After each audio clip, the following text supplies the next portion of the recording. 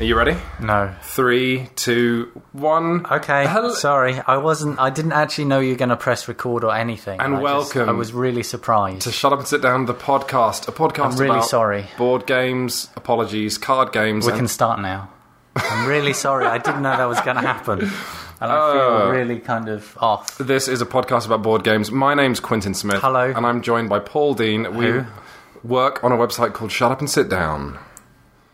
This is the one time I wanted you to come in and you didn't chime in. I'm so sorry. I feel like let's pretend that didn't happen. Okay. So how are you, Quentin Smith? I'm good. I've been playing all kinds of board games Would you recently. like to tell me what are the top 3 board games you played recently? The top 3 board... Well, I don't know about top, but I've got the 3 most interesting board games I want to talk about. Okay, that's good though. Because they haven't been discussed elsewhere on the site. I'll ask you that immediately, because I don't know what they are. No, really, sorry. They are The Great Fire of London. Yeah. It's published by Pandasaurus. That's a game about fires and the men who fight them, but also sometimes don't, because you just let the fire just eat whole bits of town, because that might be worth points for you. It might be. I've been playing stuff, but apparently everything on this list is... Well, I've been playing stuff and reviewing stuff, and whereas you, of course, have been in sunny San Francisco... Playing all kinds of stuff that hasn't yet been reviewed on the site. So this podcast... That's true. I want to ask, but first I want to know about Great Fire of London. Okay. I mean, there's some things I can come out with. And I know you've played a few things, and obviously we've got stuff that's coming up on the site that we'll try not to overlap on here as well. But Great Fire is it? Isn't what? No, It's it's not quite interesting enough or like good enough for us to review. It falls in that really sad zone where it's not got big it's not got the sad zone. Fire's traditionally associated with sad zones. That's true. But in this case, it's just, there's not much hype around it, and it's not that good. So, it's just not the thing that we're really interested in giving the full review treatment. So, why was that? What was... But it wasn't bad, was it? What about it was me, Matt, and interesting? Brendan did enjoy it. So, the setup is the most interesting thing about it, which is the Great Fire of London in the 17th century has started in Pudding Mill Lane. Yeah. And all the players represent wealthy landowners. So, before the game begins, you scatter coloured houses, wooden houses, all over a gorgeous map of London. And then you will draw a card, and it says, Paul, you're looking after red houses. That's your secret house that you're trying to protect. Yeah. And every house of your colour that burns down loses you 2 points. Then you also have certain districts, which are also secret, that you might be trying to keep safe, like... and they're worth more points the closer they are to the starting point of the fire. So broadly, you're trying to protect all the blue houses, but also you really don't want the hospital, like St. John's Hospital, to burn down, or whatever. Yeah. Which is, it obviously has an amazing layer of hilarity if you, like we do, live in London, because it has areas on it like Shoreditch, and God knows what it was in the 17th century, but these days it's like hipster central. It's the home of asymmetrical haircuts and bagel shops and brunch. So obviously the concept of that burning down, while this was of course an enormous tragedy, has a layer of hilarity. Oh dear! But do you know what colour everyone is, or are you all secretly pushing the fire in a direction? It's all secret, and it's very odd because Matt described it quite quickly, because the strategy of it's very odd as creating and forging rivers. Yeah. Because you pick up fire and you spread it, and fire can always sort of like travel like water through other fires, and then players have to spread the fire on their turn in a compass direction. They also can then run in and heroically try and put out fires with the help of fire safety crews. And as you put out fires, you actually also get points. So you're trying to stop the fire, naturally, but also trying to burn down your friends' holdings, while also trying to figure out what colour they are. So broadly, you can have the basic strategy of if I'm pushing the fire east, you want to push it west. But then, you can sort of figure out more than that. Like, the cute thing that happened in our game is because there are 6 colours, even... You always play with 6 colours. I was going to say, so there might be players who aren't... There might be colours that aren't represented by a player. You know that's the fact. And what was really funny in our game is you looked at the score track halfway through, and, there were 3 colours of houses that had burned down way less than all the others, because, obviously, we were trying to protect them. And it's that moment where it's like... Oh, you're purple. Except then you weren't even purple. You were just trying to save a hospital. It's just funny. And then it has a pandemic-style thing where at set points through the game, in Pandemic, the disease just sort of reinvigorates itself and explodes across, India or wherever. In this, the fire just explodes, and something you thought was safe, the fire just catches and spreads and suddenly the runs thing out of control. is, All that sounds pretty good, though. That sounds both sort of like a good concept and quite funny. Yeah, absolutely. So it didn't quite grab you. Well, okay, so it kind of... I feel awful saying this because it was lovely. But, okay, so setup takes a bit longer than you'd like. Rules explanation is a bit trickier than you'd like. How to play well is kind of confusing. How to win is kind of confusing. And how to stop other players is also confusing. We had a bizarre thing. I mean, none of which makes it a bad game, but it does make it a hard sell. Yeah. So we had a bizarre thing where it was... You have to picture the scene that all of our landowners go, "It's a fire! Oh no!" And they run in with the fire services. And then all three of us, with all the fire services, ran in and fought the fire. And the fire wasn't even a great fire at all. We had it quite contained. And then slowly but surely, we all realised... You have to imagine our landowners saying, "This is under control. Just take a step back. Just walk away. Just here's some money. Walk away." Because we realised that to actually win, the fire has to burn down your friends' houses. So you're simultaneously fighting the fire and not fighting the fire. Yeah. Which was just we play games for a living, and it took us a long time to get our head around. But maybe we're just stupid or confused by fire. So, do you think it could be fixed with maybe a bit of tweaking or something? No. What makes that game complicated is everything about it. You know, there's no. But it sounds like a good concept. You know, I don't think it needs a fix. Is the better answer to what to the thing you said, rather than the really catty thing I said. That's all right. I think people could actually buy it and love it, especially if they like the look of that London map or they want something interesting. I know there's a game about rescuing Roman villages when Vesuvius erupts as well, which I think is a similar thing. And Survive, Escape from Atlantis. I guess this is actually kind of a mini genre of here are some people, here's a disaster, get as many of them to safety as you can. Yeah. And make sure the simultaneous thing where all the players control the disaster, but also the people. Like there's another game, what's it called?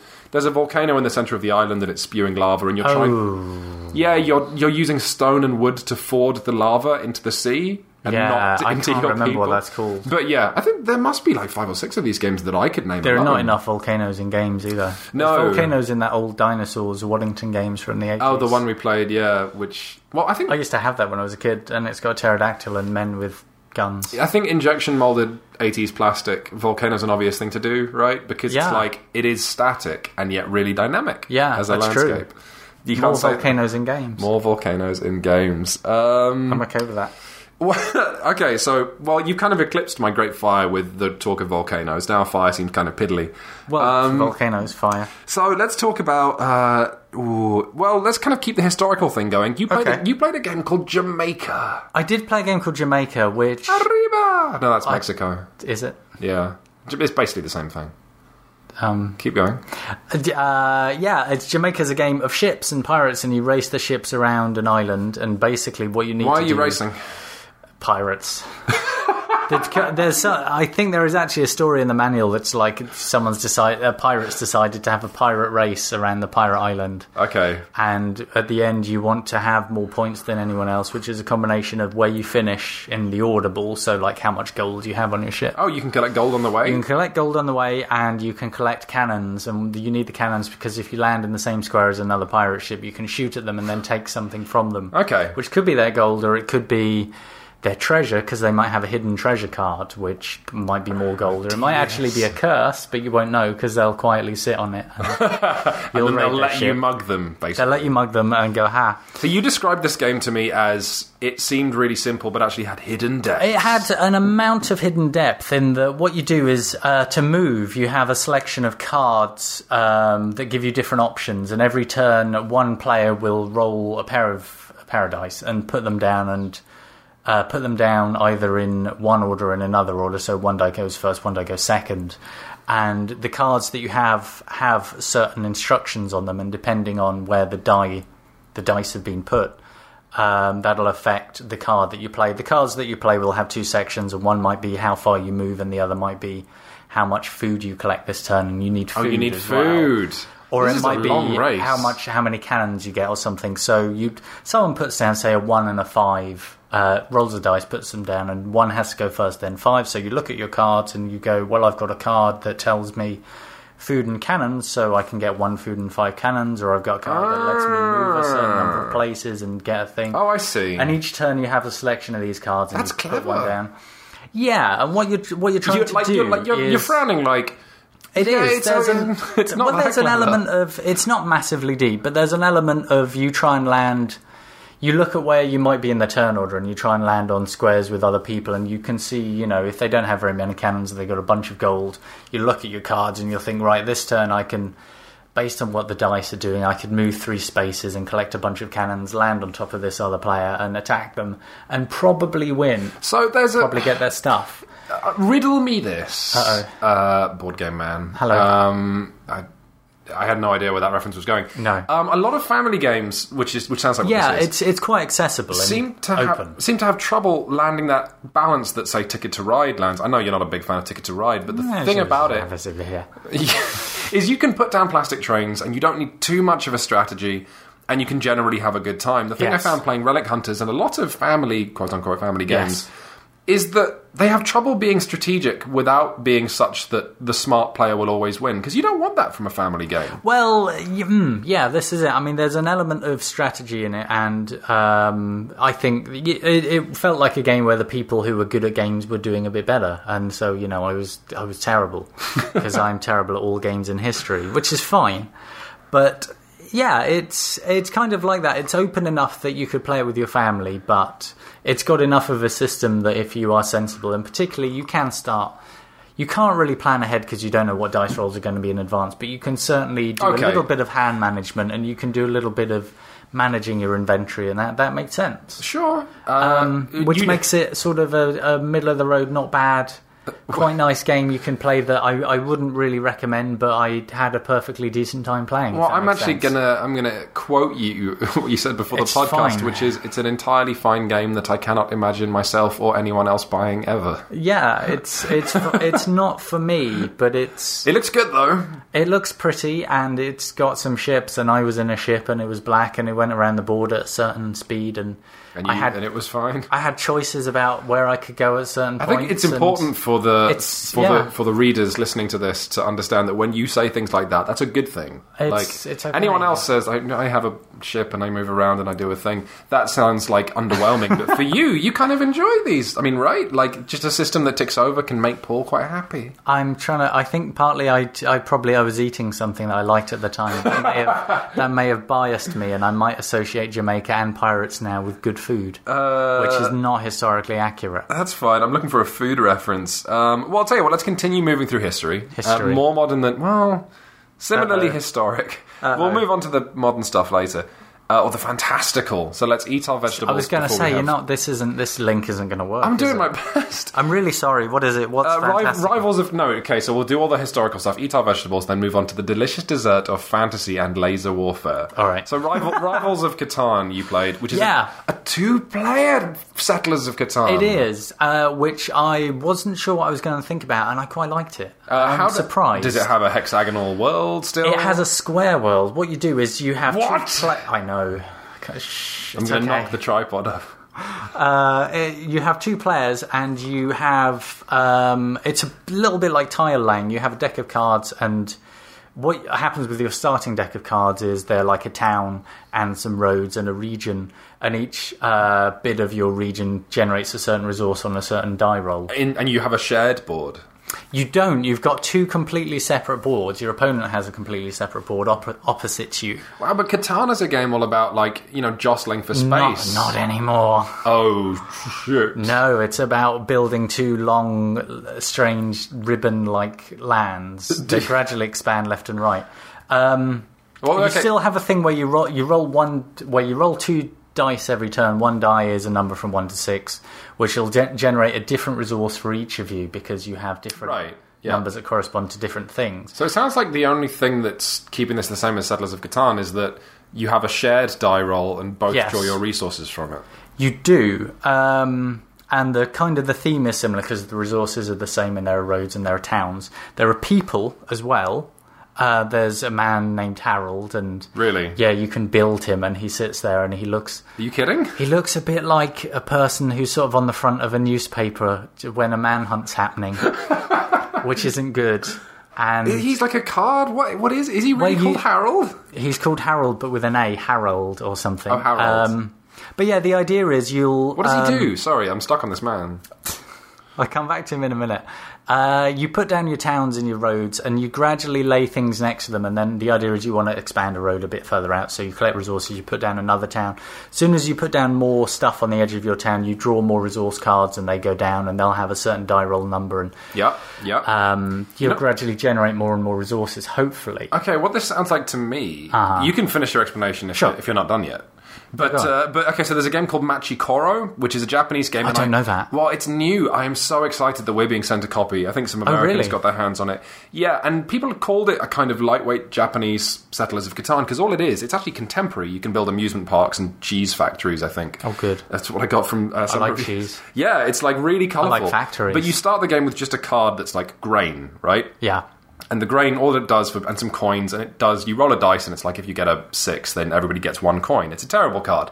But then you use your money to just buy extra cards that might, like, say, if you roll a 4, you get twice what you would have received otherwise, and all this stuff. So essentially, you're trying to build up a tableau of cards in front of you that end up being a slot machine. So if you roll a 4, you can go, oh my god, I get gold from that, and then my gold for the turn is doubled by the amusement park, and then the amusement park is powered by the cheese factory. Like, I don't even know. Yeah, but I see what you mean. All it is building your own kind of roulette, like building almost your own casino. So it's like Settlers of Catan's dice rolling resource management, but just, yes, we rolled a 1, that means none of you guys get anything, but because I invested heavily in the schools, whatever, I can now turn that 1 into a 2, whatever, all this stuff. That's all it sounds like. But it might be similar, yeah. I mean, it was the same kind of thing of you gradually widen and widen your tableau of cards, and hopefully as you build new towns, that obviously gives you points, but it gives you access to new resources, and you also you've got ever changing, well, depending if you want to, you've got a load of special cards that are certain buildings you can also slot in to these gaps, and those buildings do things. They do things like they double the production of what they're next to, or they can be a person like Harold, and they give you certain skill points or bonuses. Or is Harold the only person who lives in your town? He's the only person I can remember. Oh, okay. Because something happened with Harold, and he ended up in a salt silo or something, inside the silo. I can't remember, and it was a bit weird. Did you know there are some awful facts. Oh my god, why am I talking about this? Go on. I have to now. It started. There are some awful statistics in the USSR about people who died falling into grain silos because it's not like water, you can't swim up. Yeah. So you just slip down into grain, and nowhere to get you out again, no way to swim up. Awful stats. Wow. So Harold, though, not... I think Harold was having fun. This is a lightweight family game, right? No murder. But you're describing... Well, there is as well as some of the stuff you can build trade ships that you plop down somewhere and they improve your ability to trade. But you can build pirate ships which attack other players.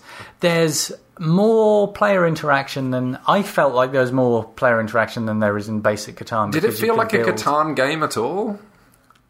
I don't know what a Catan... It's the same theme, but it played fairly differently to Settlers, and it had a bit more deliberate player agitation and competition, which was interesting. You do seem to be describing this in the same earthy tones as Jamaica. It. You enjoyed it? Would you? No, I liked it more than Jamaica, and because it's a small box game and not too expensive, and it's quite random, which I wouldn't always enjoy because the cards that you draw are random and obviously the die rolls are random, but it was quite easy to play and not too big or not too expensive and quite easy to teach, and it's going to be quite different every time you play it. So sure. I came away thinking it's quite good. I quite like this. I've heard some really good things about which I didn't expect to. There are 2-player versions of popular German super games, Agricola and Le Havre, which are like...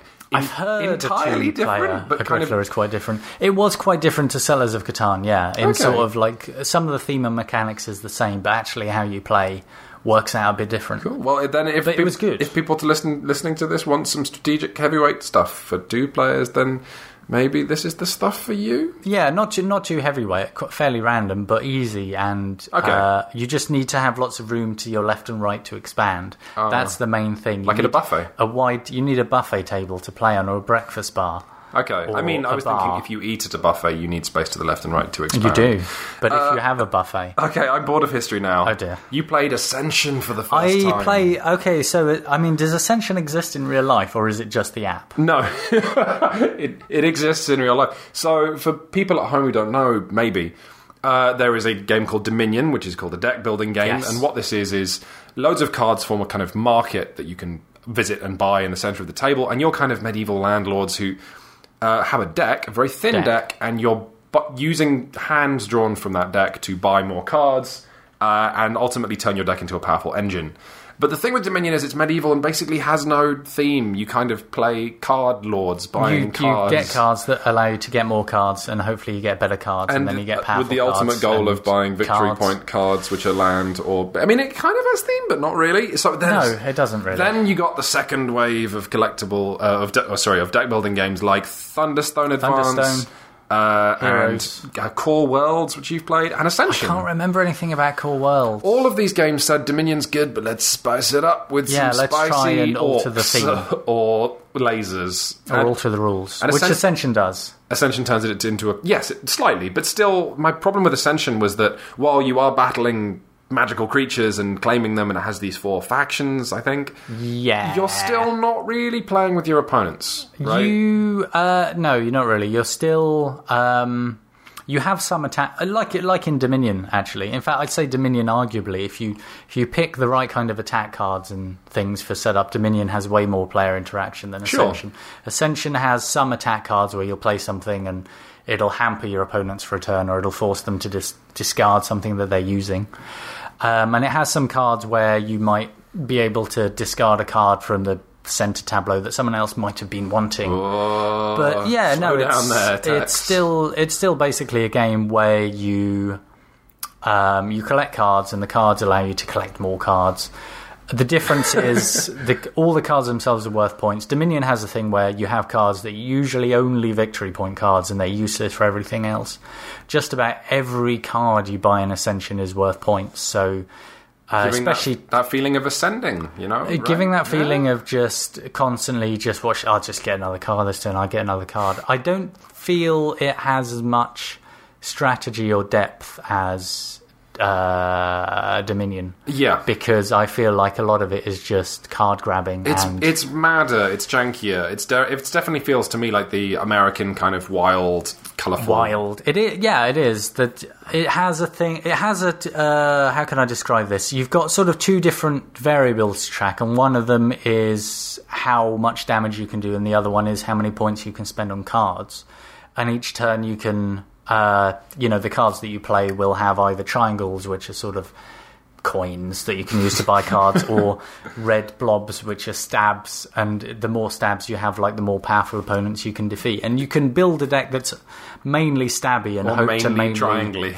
Yeah, to mainly kill monsters, which are some of the cards, or mainly triangly to mainly buy other cards. Yes. And I don't know which is better, and sometimes I don't really do either, and it works out fine and I win, and I don't always know why. It's quite random, but it's so easy to play that I don't care, because I just go through a thing, and it's kind of satisfying. Which makes it a great iPad game, because you just kind of do you things. just go and it makes... Don't play it on the iPad with the noise, with the sound on, because... What's happened? I don't know if this... I mean, obviously it can't happen with a real-life game because a real-life game has no noises. All the sounds in the iPad game are really bad. Okay. They're really bad. Can you give me an example? They're just like you kill a card and it's just a man in a room who's recorded a sound file going, ah, or something. Or... And like they've done it in one take, and that's it, and they've gone off to have a burger. The card art is... I prefer your stories of the Carcassonne iPad app and what it would yell to you as you were trying to fall asleep. Oh no! It's your turn now. And it would light up, so you'd be in bed at night, in your bedroom in the darkness, and it's 3 a.m, and it could be someone like Daniel Solis who's in America on a different time, and he wants to play Carcassonne with you. And you're dark, and you sleep, and you're thinking about what you're thinking about when it's bedtime, and you're just drifting off to sleep. And there's a bright light, and there's a deep man's voice going, "It's your turn now." Which and you does think, sort of, no, you would think there's a man in the room with you, a kind of... Yeah, and I'm so used to there being a man in the room with me to attack me, because I live in London, that, I'm instantly gun under the pillow, grabbing for that. And you should shoot the iPad. That happened to my friend, actually. But yes, I don't really know. I quite like it. I wouldn't recommend it to people who really care about games. But I've played it loads and I've had fun playing it. And we've been riding the mundane train to Boring Town. The art's awful. The art's awful. I'm sorry. I hate the art. Yeah, the art is weird. The mundane train. The mundane train to Boring Town has been running for 25 minutes now. Can we play a game? Sorry. Can we play a game Can we talk about a game that excites the hell out of me? I liked Alien Artifacts. You played Race for the Galaxy: Alien Artifacts. Alien Artifacts. Yeah, and I like Race for the Galaxy, and it has a lot of new cards that feel balanced. But it changes. Okay, so first of all, people should know that Alien Artifacts has been kind of... Rio Grande have been delaying it for like 2 years. Yeah, it had a really long... I don't know why that happened. It had a thing where for ages people didn't know when it was coming out. So Race for the Galaxy it was delayed again. Is this mad, beautiful design that we reviewed ages back that we'd recommend to just about anybody. That it's a game where you have a hand of cards that all depict different things that might be part of your intergalactic holdings, as you're like a sort of space landowner. But the cards also represent your currency. So if you want to put down a planet or buy it, then you have to throw away 3 other options. Yeah. And then everything you put down affects everything else. So if the heart of a good game is interesting decisions, Race for the Galaxy, it turns everything into a heartbreaking decision. It is so good. And then they've expanded it a lot, but Alien Artifacts is something new which you can't combine with any of the other expansions. You can't, because it's not balanced in that way. And it has a board now. And it has a board and a kind of a sub-game which you can play, which I don't know if I'm very excited about, so I didn't actually dive into that. I was much more excited about the cards. And the thing is... Race for the Galaxy had, 3 expansions? Like Brink of War and Rebel vs. Imperium and something else? Gathering Storm? Yes, I think so. At which point your Galaxy deck is like... It's really big. 2 hand widths tall, and it's so exciting to play because you don't know what you're going to get. It's really exciting, but a lot of people who are experienced players said it became a bit imbalanced and things didn't quite fit together. And the idea of Alien Artifacts is... I think it's partly like a reset of like base deck plus this. Wait, are you...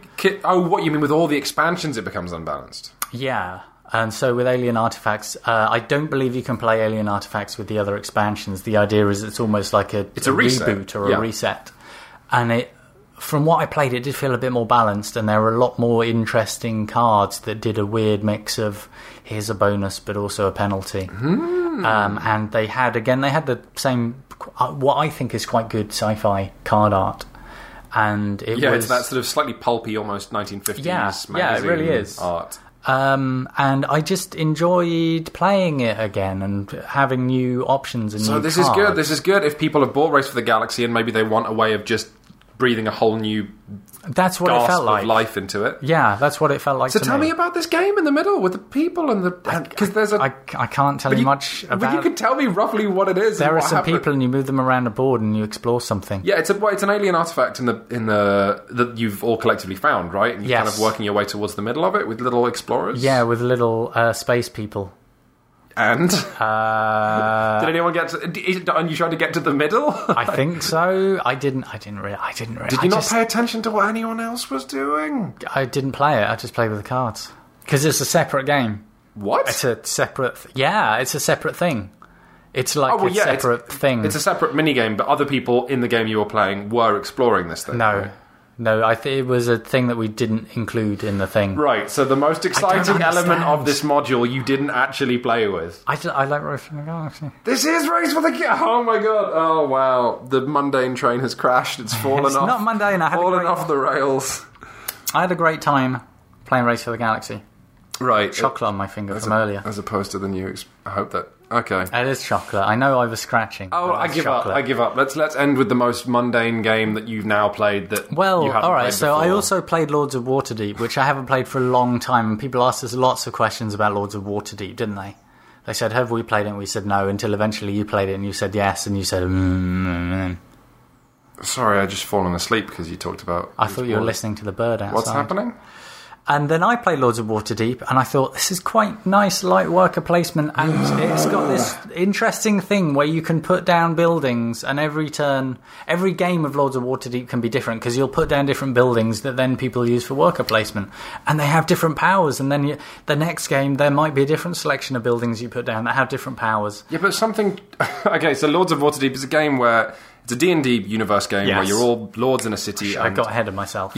You got excited. Quests come up and you're trying to collect warriors and sorcerers and thieves and clerics to send off and complete these quests. So it's kind of like if you zoom back out of D&D, you're kind of the Machiavellian masters, making sure the orcs don't invade. Yes. And it is so blur. Why is it so blur? Okay. Do you not like heroes being resources and collecting like two clerics and sending them on a thing? Okay, so let's take Stone Age. Stone Age is a worker placement game, which isn't even a game I like. But what it does is it locks victory points into... It is boring. But what at least even that does with victory points is it says you're collecting sets, and the sets and the cards you're getting are only going to be counted at the end game, and only then will you know how well you've done and how valuable they are and who's in the lead and all this stuff. Yes. Lords of Waterdeep is just... Oh, I've got my 4 heroes. I'm going to send them off on a quest. I get 10 points. And then just... emptiness. Like, just a sort of tumbleweed blows across the game, and, well, I'm gonna do that again with a quest that's worth 14 victory points. There's nothing to it. Also, the thing I don't like is that with Stone Age, you have to feed people. You desperately need that wood. You need this, you need that. With Lords of Waterdeep, the thing that makes it so easygoing that I feel like everybody enjoys is that fundamentally, any place, you can kind of go anywhere and get a nice reward. It's less of the... Which is good. No, it's like being on holiday. It's like being in San Francisco. I'll just go anywhere and it'll be nice. It removes the only exciting thing of these games. It's like... a game just the possibility for failure. Which is... It's tense. It's like... Okay, if the interesting decisions are what's important, then Lords of Waterdeep didn't have any interesting decisions for me. You could send someone anywhere, get a thing... and you're not entirely sure what everyone else is working towards. Building a building is good. Getting people is good. Getting gold is good. Getting more quests is good. There's nothing there. Anyway, I didn't like it. But I played a worker placer that I just reviewed on the site called Viticulture, which you did like. It's good. I wouldn't put it over the worker placement and strategy games we really love, but it was good, and that has a really great multi-tiered system for making the wine you have to sell, because any step of it, other players can get in the way of you, because first of all, you desperately need to plant vines. You really need that. Then you really need to get the grapes off them. I like because grapes. Once the grapes are out, the grapes can start being aged, and as wine ages, it becomes better. Then, of course, you really need to get the grapes into wine bottles so they can be made into different types. And then, of course, you need to sell the stuff. And if any player gets in your way at any point, and of course, you're free to get in the way of anyone else, it's crunchy. You can practically hear the crack as your heads bang together in this struggle. I didn't entirely love it just because it didn't hinge quite together. You can read my review if you're curious, but Lords of Waterdeep did not have that for me. You didn't feel... I mean, I felt I was clashing quite a lot in Waterdeep when I was trying to leap on resources, or I was trying to use power. There's the whole thing where I think you go to the docks and there are certain docks cards you play that just interfere with other people. The intrigue cards, yes. Yeah. But the thing is because everyone's objectives are secret, and like the quest they're trying to do is secret, and their overall objective is secret, there's no way of entirely... I mean, you just drop that card and go, ha-ha, without being able to quantify... Are their quests secret? Quite how valuable... Are they? I played it, God, a long time ago now. I had a secret role... Maybe it's just a secret role and your quests are public. Yeah, I think the quests were public, but yeah, there is also a secret role where you're a person who does a thing like filing or faxing or admin or human resources for heroes, or all that kind of... Like, you have a secret job. Secret job. I quite liked it. I found it easy and accessible, and I thought it had enough friction between other people. But it's an interesting point you make, because it's hard to sort of abjectly fail in it. Yes. In the way that you can abjectly fail in like Agricola, where you just all your babies don't eat. Or like even in Caverna, which we just reviewed, or Keyflower, you are working towards combos that you really need. Whereas with Waterdeep, if you fail a quest, it doesn't have the opportunity for moments of greatness or tremendous failure. Everyone's clashing all the time. Yeah, I'll agree with you there. Also, everybody is failing to be interesting ceaselessly. It's like the intrigue cards for me feel like crutches to make the game exciting, because you draw a card and it says, hey, you've drawn a card, here's your power that you can do to make the game temporarily interesting, and you play it and everyone goes, you haven't done anything. I don't like Lords of Waterdeep. Well, I made some buildings and they were my buildings, and other people used them, and I got stuff, and sometimes I used them. And I went on a quest and did a thing. You didn't go on a quest. You sent people to go on a quest who never came back, and you transformed 2 warriors into 6 victory points. That's pretty much capitalism. Shit. That's how it works. I ground those people into the... What's next? What's next? Next is something actually exciting. Okay. Settle down, everyone. I want your holiday reports out now. Smith, you're up first. Smith! Okay, Paul, you have been Hello. on an exciting trip to Games Developers Conference in San Francisco. I have. 2014. I have. I was there, and I was... What am I saying? Well, I've I went there. I mean, I'm just agreeing with you. I'm going to do my Jeremy Paxman now and Okay. going to drill... I'm going to avoid all the questions. Okay. I've got 3 exciting people and exciting encounters that you had, and we're going to discuss them all in turn. Okay. And I'm going to get to the bottom of what really happened. Uh-oh. Okay, so first off, is it true that you convinced Warren Spector, creator of Deus Ex and System Shock, I did. to buy a copy of Quantum? This is true. I don't know if I convinced him. I accidentally, without... Deus Ex is my favourite video game. Is it true all of this happened in a toilet? Not all of it, some of it. Did you follow him into the toilet because he wouldn't buy Quantum? No, yes. No. What happened was I might have been in the gents and I might have been washing my hands and looked to one side and thought, that man looks like Warren Spector. And sort of behaves like Warren Spector, and his name badge said Warren Spector. And then you thought the evidence here is... I was like Columbo, or I was like, what's the woman... One more thing, you're Warren Spector. No, what's the woman in Murder, She Wrote? What's her name? Jessica Miss Marple? Fletcher? Oh, I don't know. I think I was like Jessica Fletcher. I was friendly, but beneath that friendliness was a terrible darkness.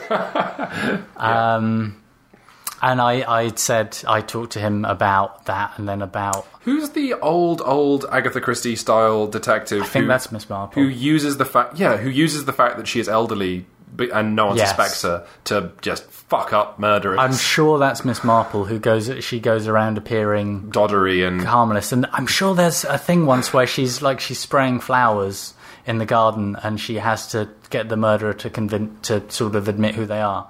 And then the murderer tries to attack her or something, and she sprays them, but it's not water. It's something horrible like bleach or something acidic. Wow! I'm sure that happens in one of them, and you realise that she's not actually doddery. Did She's you kinda nasty? Did you spray at Warren Spector with bleach or anything else? Well, I said something about liking Deus Ex, and we left the gents, and we started talking about board games because Wait.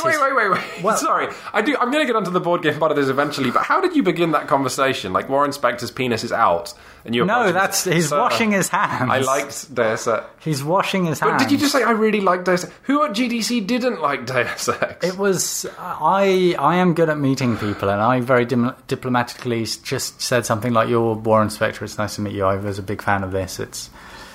Okay. And he asked me like who I was and what I did, and I said, well, I do this, and I'm here to do this, and I'm interested in this, and like board games. And I do this. Games. I harass men in toilets. For some people that's a legitimate business. Sure. And we sort of walked to the board game area because we'd started talking about them, and that's his history. Is he'd worked, I think, at TSR.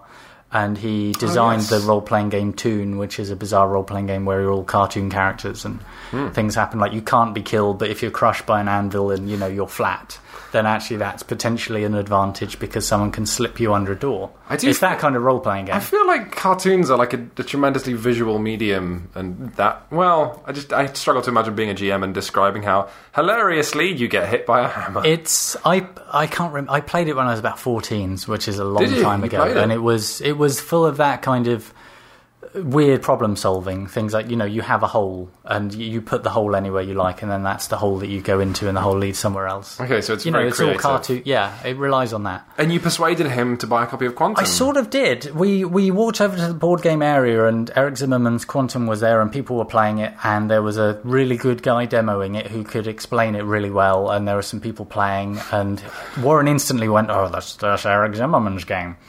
And watch people, and I said, yeah, it's really interesting because it's got these different mechanics, and they're all different, but they link together. Like even like where you put your ships becomes a barricade, and just trying to land on a planet is a maths problem that your opponent disrupts by blowing up a ship or whatever. And he went, I like maths problem you can solve by blowing things up. That's good. And then he just opened up his phone and sort of looked at it on his phone on Amazon and then bought it there. And I thought, oh, that's nice. It's really interesting. We talked about his dragon flying game that he made in the 80s for Dragonlance, because he did that. And was it a board game? Yeah, it was, I think, a dragon flying board game, which is basically about dogfighting dragons. There's a game of dogfighting dragons that's just been announced. Yeah, there is. Using the new Wings of War system. It's funny because that instantly made me think of that. We had a nice chat, and he went somewhere, and I didn't want to bug him the whole time. And then I met him again the next day, and he had no memory of who I was. I don't think he did. He didn't act as if he did. Okay, well, I think I've got the real story, which is that he was pretending. The reason he didn't remember you is because he was pretending not to remember you because you're a creepy pervert who harassed him in a toilet. I've solved that mystery. Okay, moving on. Sad. I feel sad now. Anthony, because I just solved it. Anthony Hopkins was there. Well, I like board games. Damn your eyes, sir! Damn your eyes! As he plays Catan and someone moves the roller onto his face. Anthony Birch, popular YouTube sensation. Yes. Anthony Birch. Ashly Birch's sister. Brother. He did that as well, and now I've done it. He had so he has a series called Hey Ask What You're Playing. He does, and they... it's a very funny YouTube series about video games. It's really good, and they look at video games, and they say very intelligent things about video games, which hopefully we say about board games. And they're actually friends with our friends, Board with Life. They are. So that's It's all just an incestuous thing. But he had a prototype of a game. Right, he did. We met to play Netrunner, which was good fun. But he also brought a prototype of a game called Spin, Click, Bang, I think is the name. And this sounds pretty cool. It does, right. And first of all, it's cool because his attitude to prototyping was really neat, which is it's a card game and he did it all on business cards. And he was doing what a lot of people do when they prototype, which is they say, oh, well, it looks all rough, it doesn't look very good. But it was instantly that thing that reminds you that if you have an idea for a game, it doesn't really matter sort of what materials you have to hand. If you can just put together a rough prototype, that's worth way more than how sexy it looks. Well, yeah, it's funny, actually. I was listening to a panel with some board game designers on it, including Richard Lanius and some other people. And they were saying that these days, when pitching your game to a publisher, there is no excuse for your prototype to not look perfect. Like, as in, essentially with Photoshop and sort of like free materials. Oh, really? Because it's not obviously not the thing that's going to be published. You use pictures of art and actors and pictures of art. And materials, you can get nice components. There's no reason anyone who's designing a board game and taking it to a publisher can't make something that looks awesome. So, and that's kind of basically... Ooh. Well, it's kind of... the problem isn't that it looks bad. The problem is if you go to me, a publisher, and say, I made this prototype and I want you to look at it, and it looks like shit. It's like, how much do you really care about it? No, that's true. That's a perfectly good point. Anyway, that's just a tangent. Don't think I've forgotten about that I'm getting to the bottom of this story. The bottom. I hate bottoms. I know. But it was good enough, like on business cards, just print some stuff on business cards. What do you do in the game? Like cards. What you do, I am paraphrasing, but his pitch is congratulations, you've got to the World Championships. Bad news is it's Russian roulette. Okay. And very basically, each player has a hand of 6 of these cards, which represent the 6 chambers in the gun. And one of the cards says blam, and it's a bullet. And the most basic idea... Is it last man standing? Well, there's a 2-player version, which is a bit different, or there's sort of a more party game version with a bunch of people where you bet how many times you can pull the trigger. And so you've shuffled your deck of cards, and somewhere in there is a bullet. And it might just be a case of you say, I reckon I can do it 3 times. And if you don't die, then you're through to the next round. But, that's the basic concept. But then it instantly gets more complicated when you have cards that give you a certain power, which is put another bullet into someone's gun. Or so these cards are separate from your deck of cards? They are. They're special power cards that you can earn through a way that I've temporarily forgotten. Okay, and is it like, so you get through to the next round and one person gets knocked out each round? One or several people, and the idea is to stay in and get victory points. Do you get additional cards between the rounds, or is it You do. This all sounds neat. So it does sound kind of neat, because the cards do things like, as well as like temporarily making you bulletproof for 1 round so you can shoot yourself, or loading more bullets into someone else's gun so you swap out a blank card for a bullet card. You can do things like swap guns around. And you get into ridiculous situations where have so like a gun with 5 bullets in, but then you play a card that gives it to the other person. Wow. Or you just end up playing cards that stop you from actually shooting each other, and you're constantly passing the gun back and forth. Until you've probably, like in a Masquerade style, forgotten. Yeah, there is also that element of, especially if you maybe have just 4 or 5 people, you forget how many bullets is in that person's gun. Are they what card have they just played face down? Is that going to make them bulletproof? Or is that... Because you see what cards people are, I think, taking from the centre when they're face up. So you know someone took a bulletproof power a while ago. And it's that kind of... The mechanic of it is really simple. And then the special powers just make it a bit more sort of unknown and complex and risky. Sounds great. I mean, it's a prototype and it's rough, but I think it's a really good concept for a game, and it was fun to play. I mean, it's funny. I love to see games experiment with this, risk management. It's why we love Skull and Roses, and ultimately, I'm realizing it's all Netrunner is. Netrunner, you can reach a certain point with Netrunner where you can know every card in the pool, like I do now, and still, though, you don't know what the invisible cards are in the runner's hand or what the corpse put out. So ultimately, you still have to go, 50-50 chance that this is going to ruin me. I'll do it anyway, and weighing that up. Because ultimately, players will lose if they don't take gambles when the time is perfect. Yeah. So it's such an easy mechanic, because if you make a game like this, which is, Russian roulette and gambling and betting and making players bet how well they will do, the players can... They can make their own fun. Yeah, and the players understand what they're getting into, and they can push their luck as much as they want. Rather than the game having to provide the fun, the players can do ridiculous things or be chances in and of themselves. It's like Formula D, that racing game we have where you can gear up and crash. And it's fine because you're the person who did that to yourself. That's true. Yeah, no, I think there's a lot to be said for letting players basically... take terrible risks. Yeah, river dance in a minefield or whatever they want to do. They can do that if they like. And that was actually what we talked about when we were talking about Netrunner as well, was the element of bluffing or lying or taking risks. And we jumped on the Terminal, by chance, we jumped on the Terminal 7 podcast, and Anthony said that for him, the moment where he got Netrunner was the moment where he realised you've got all this stuff you're supposed to defend as a corp, and you can't defend everything, but hang on, that's the game. And it's more like, what do you leave open? Where do you take a risk? And your opponent doesn't know where you're taking a risk. No, there's an element of... initial players will start playing Netrunner, especially if they're playing a deadly corp like Jinteki, will say, I see, I have to trap people and it's all mind. It's kind of not, because as soon as you get vaguely competitive, there are no tells, and players will do things like deliberately mix up their play styles. Like, if they're not running on your servers, then they will start running on your servers halfway through the game just to make sure you can't predict anything. And at that point, it purely becomes players having to gamble based on the probability of the kind of deck you're running, which is as entertaining, but Netrunner is not kind of the... It's like how you think poker is a game of reading people, and it less so than that. But Skull and Roses is a game of reading people, or doing your best to. Although also somewhat still... I mean, it's fine. Yes, ultimately, there still isn't a game where you have to look someone in the eyes and tell if they're lying, except for ridiculous party games where it's like, read out a lie and read out the truth and see which one is... I think you're right. But that was interesting, and that was fun to play. That sounds boss. It makes me smile hearing about it. Hopefully it makes everyone feel more inspired to prototype as well. Yeah, Anthony Birch, make that thing. Sounds badass. And finally, you had a long talk about board games with Brenda Romero. I did, and we've talked about Brenda Romero a bit before, and she's a video game designer and a board game designer. Yes. And she designed a couple of kind of one-off games, which are more an exercise in... They're more like thought experiments than just a board game. Yeah, these are the kind of board games that get really short shrift in on places like Board Game Geek within the traditional hardcore board game community, but within the design community of people who...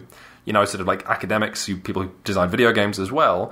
Brenda Romero's games are actually quite highly regarded, right? They are, and she also teaches game design, and she is really interested in... She's particularly interested in showing anyone who wants to design video games, board games, to get them thinking about different concepts. I think that's very common now. Ultimately, we're all pretty much agreed that it's just play. It's just the design of play. And a board game... lessons are entirely transferable to video games too. Yeah, there's all kinds you could potentially learn. So, talk people through Brenda Romero's board games if they're not familiar. She did one about... it's not very pleasant. She did one about, as an educational game for a daughter, about crossing the Atlantic and basically importing slaves, and how you have a certain amount of slaves that I think the figures are certain colours because they come from certain families, and you can only fit so many onto a ship. So you immediately start breaking the families up because you can't fit them all onto the ship, and then you go across to the United States and you have to feed a certain amount of these people, and you can't feed all of them, so you have to throw some of them off the ship because it's kind of all you can do to get from A to B. And the idea of this was it was an educational game to explain to her daughter, historically what happened, because I think her daughter went to school for Black History Month and had a very sanitized sort of education and Brenda very much wanted to say, no, there's nothing, it's not very pleasant, this is what happened. Yeah, and of course then there's Train, which is probably the most famous one, which is ultimately about, which I think we've mentioned before, which is you start I think with like a German typewriter with the instructions for the game in that you have to pull out. And the instructions, she told me, are deliberately vague to immediately start getting people interpreting them or arguing about them, which is actually a deliberate thing she's done, which I didn't know. And the instructions are basically like fit people into trains as much as you can. Using what is traditionally considered an irritation of board games where players don't know how it's meant to work as an actual... I'll come back to this in a minute because it was a really interesting thing. But it starts off like that, and then you try and jam people into trains as efficiently as possible, and then take them to different destinations. And at some point in the game, you'll get to the phase where you draw the destinations, and you realise all the destinations are death camps used in World War II. So I've seen what I considered, or at least as far as I could tell, a fairly valid criticism of Train, which is it's confusing in the sense that the players are sort of put in the roles of these train operators, but it's implied that they are somehow surprised by what they are doing at the end, or it's possible to draw from the fact that the people who operated these trains were somehow not complicit or being lied to in what they were doing, which I think has been disproved at this point. I think that's really interesting, and I think that's a perfectly valid point to make. From what I've heard of people playing Train, a lot of people were sort of more aware, and I don't know if everyone's come into the game and just started playing, and that moment of surprise happens. I think a lot of people have immediately seen the game, and players have approached it and thought this is suspect or curious to how the instructions are written and how the game portrays itself. Similar to the slavery game you were talking about, there's something tremendously worthy in the experiment of reducing these terrible crimes, atrocities, to a logistical exercise. A logistical exercise, and also, as you mentioned, kind of revelation is also potentially an interesting thing to have happen to players. That surprise, that revelation. So what did you and Brendan talk about? Well, we talked about that, and we talked about her being deliberately vague with the rules. I thought was really interesting. Because she wanted people to be able to do things to try and reinterpret the game or change the game or alter the game some way and just almost rebel against it, which she said people do. People would try and be disruptive, or they would try and find ways to sabotage the game, which she thinks is she doesn't believe there's necessarily a way to play a game. And obviously it's an experiment, and you could call it an art game. I suppose it's not supposed to be something you sit down and at the end you work out who's won. It's more the process that's interesting. But she also talked about how when you design a game, every mechanic in the game can be part of the character and it can matter. And the example she gave is deciding who's first player in a game. And she said the moment you do that, that's your first mechanic in any game. Probably it's the first thing in the rules, maybe, is to decide who the first player is. And at that moment, you immediately need to do something that's in character to get people thinking about the game. And if you think about something like Small World, it's like the player with the pointiest ears, and that's quite funny because, But Pandemic has the player who was sickest last, which actually has you immediately discussing illness before the game begins. Yes, which is also interesting. And for Train, she said for the first player thing, you have to... the first player is the player who seems the most likely to lie, which is interesting because train's usually somewhere public, and it's usually a group of strangers who approach it.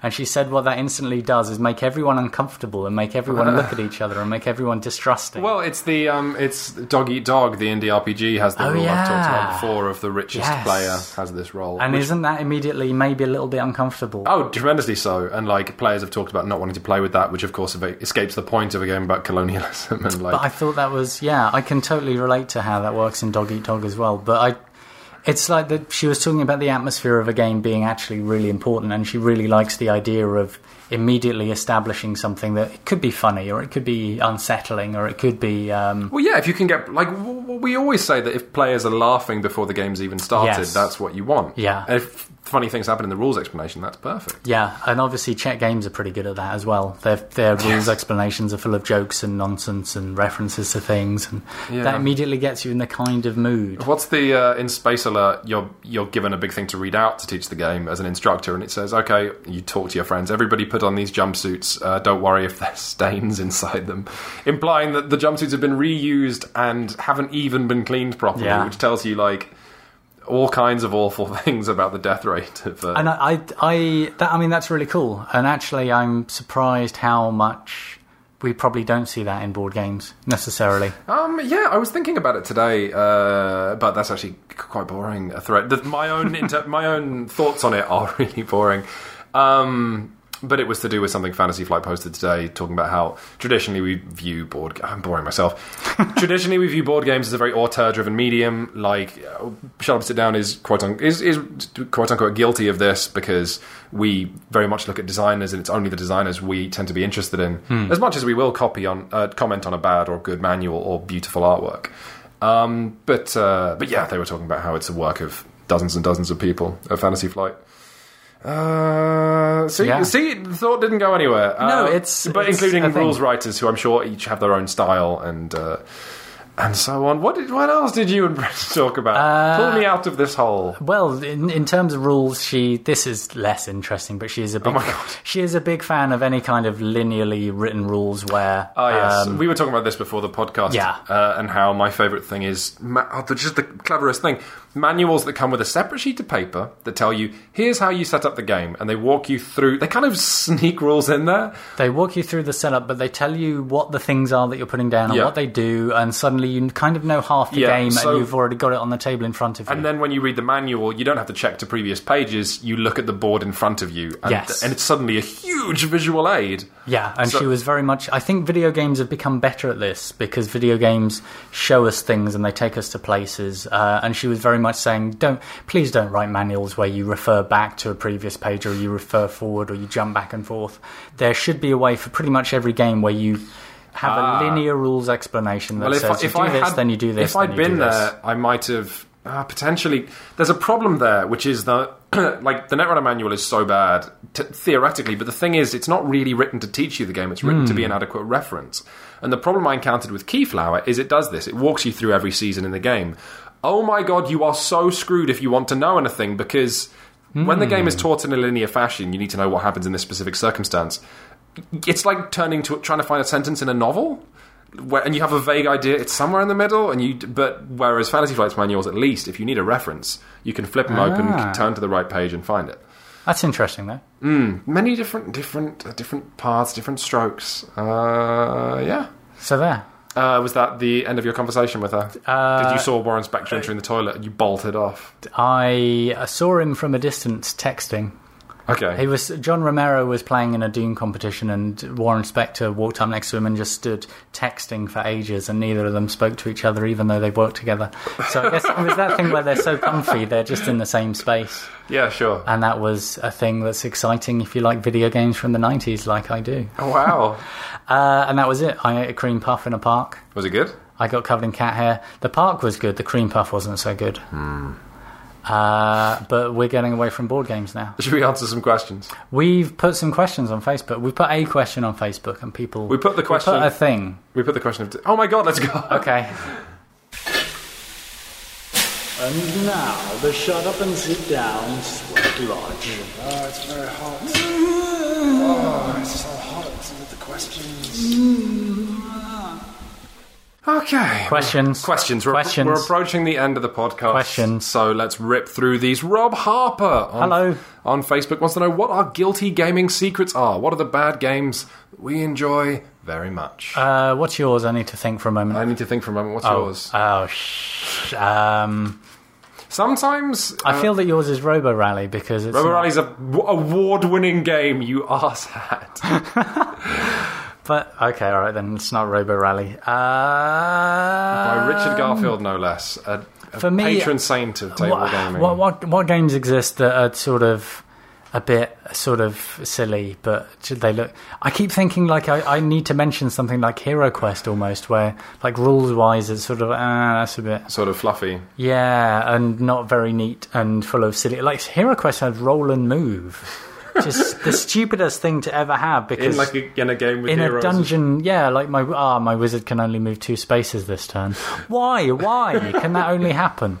I'm going to say Wiz War for similar... Like, just because it's just bad. It goes on for too long. You have to use all the house rules in the back of the manual to make it work. We just did a Let's Play, but I love it. And I desperately want them to release more expansions so I can find the money to make my game even bigger. Because somehow that just colour and silliness needs to exist. It's like a you can just paint stories with that game. Mad, stupid stories. Every turn is dumb. For me, it might be Ascension, which we've already mentioned, because I just throw cards out and stuff happens. And that's your guilty pleasure. It's okay. Or Glenmore, but Glenmore's good. Jesse James wants to know, big spoon or little spoon? So for me, when I'm eating a dessert, I want a little spoon, because then I can have really small mouthfuls, and I can make the dessert last longer. But if I'm having a soup, it's got to be a big spoon. It's classic. I always have a little spoon anyway, except in any bed situation, I am naturally the big spoon. Bed situation? Because I'm 5'11". But I'm 6'2". Yeah, but I'm not in beds with you. Not since that time. Dan Clavier. Before Amsterdam. Says, with a some games are so close to being awesome. If you could wave your wizard wand and make one change to one game, what would it be? Oh. I'd erase the memory of the time in the bed before Amsterdam with the taxi. I think we were talking about games. Oh, well, that was anyway, that's actually quite a good question. For me, it would be Kingdom Builder, because Kingdom Builder's fine. It's quite good. So what change would you make? I'd add something in it to make me more excited about it, like just one more mechanic or like a dragon or something. For me, we reviewed Rampage on the site recently, Antoine Bowser's game of blowing and knocking down 3-dimensional buildings full of meeples that then you have to run around eating them. That you didn't quite... You liked it? I liked it. It's fine. The moves are kind of small. The board's a bit cramped. If I could wave my magic wand, I would want... I don't know, like... just something richer, something longer. I don't even know. I would want it to be a game I enjoy, because I'm desperate to knock down buildings with my friends, and that game isn't quite the way to do it. I'm still keeping it. I'm not getting rid of it, because there's nothing that's come close to hilarious 80s style knocking down your plastic castle. But Rampage isn't. Okay. Rampage is a compromise. Eric Whalen says, is there anything we can do as a community to improve your quality of life besides donations, which is an incredibly sweet thing. We are... passports to lots of other countries. No, Paul. To tie this into... Eric Tengblad said, how's that forum coming along, for his question? The truth is, we are really struggling under the weight of the admin that we've received from sending out the Gold Club bags and sending out missed deliveries. I can look to my left and see bags of extra stuff. Of envelopes, and then I've got dice in my attic, and then I've got Jiffy bags down there with sweets in them. It's kind of a nightmare for a skeleton crew, so we're doing everything we can. Things take time. Yeah, time is the main thing that we need. You guys have done everything you need, and we just need to spin out. That's when you'll get your forum, your full episodes. We just kind of need to get used to operating a full business. A business site with infrastructure. Which is, like, for the last 3 months, Mike, Reference Press Assistant, has been just talking to lawyers and accountants. And he doesn't want to do that. Nobody wants him to do that. So that's just all entirely awful. But if you do still want to do something, just commenting and being nice. We have the best community. We do. We're really lucky. In all of games journalism, I swear to God. So just please continue being awesome to each other. Continue having nice conversations with each other, because they're kind of fun to read. And if you haven't done it yet, give this cheeky little podcast 5 stars on iTunes. Or put stuff on Reddit. Yes, put stuff on Reddit. Always that's all huge. I care about is Reddit. Reddit karma points. You are a terrible I was going to say I don't a bad go on word. Reddit, actually. Speaking of bad words, I shouldn't say. Calvin Wong says... I'm going to open up the full thing here. Well, no, I can't because of the way we've got the recording set up. But basically, he wants to know what we think people can do to make board games a safer place without things like sort of misogyny or transphobia or racism or what he describes, and I'm paraphrasing, all the ugly little pockmarks that are within nerd culture. I would say that's not necessary. I mean, it exists in nerd culture, absolutely, but it's bad. It's not ideal everywhere. No, it's not ideal everywhere. Tech as well, it's... What I would say, rather than converting people and trying to fix the errors of the ways is always good, but for me, I think the one thing we could all do is get our friends into this. Let's, if you want different people to be playing and enjoying board games, get the people that you want to be playing board games. Because not only, you'll be making the hobby bigger, and you'll be sort of diluting people who... you don't necessarily agree with. Let's get more ordinary young people into the hobby. Let's get people playing. Yeah, no, I think that's a really good thing to say, is play with the kind of people that you want to play with and introduce them. Yeah. There's the old saying as well, which is that you should be the change that you want to be in the world, and I don't know if I'm trying to be that, like a which Cher is... lyric? There's nothing wrong with Cher. She's got Oscars. She has. So...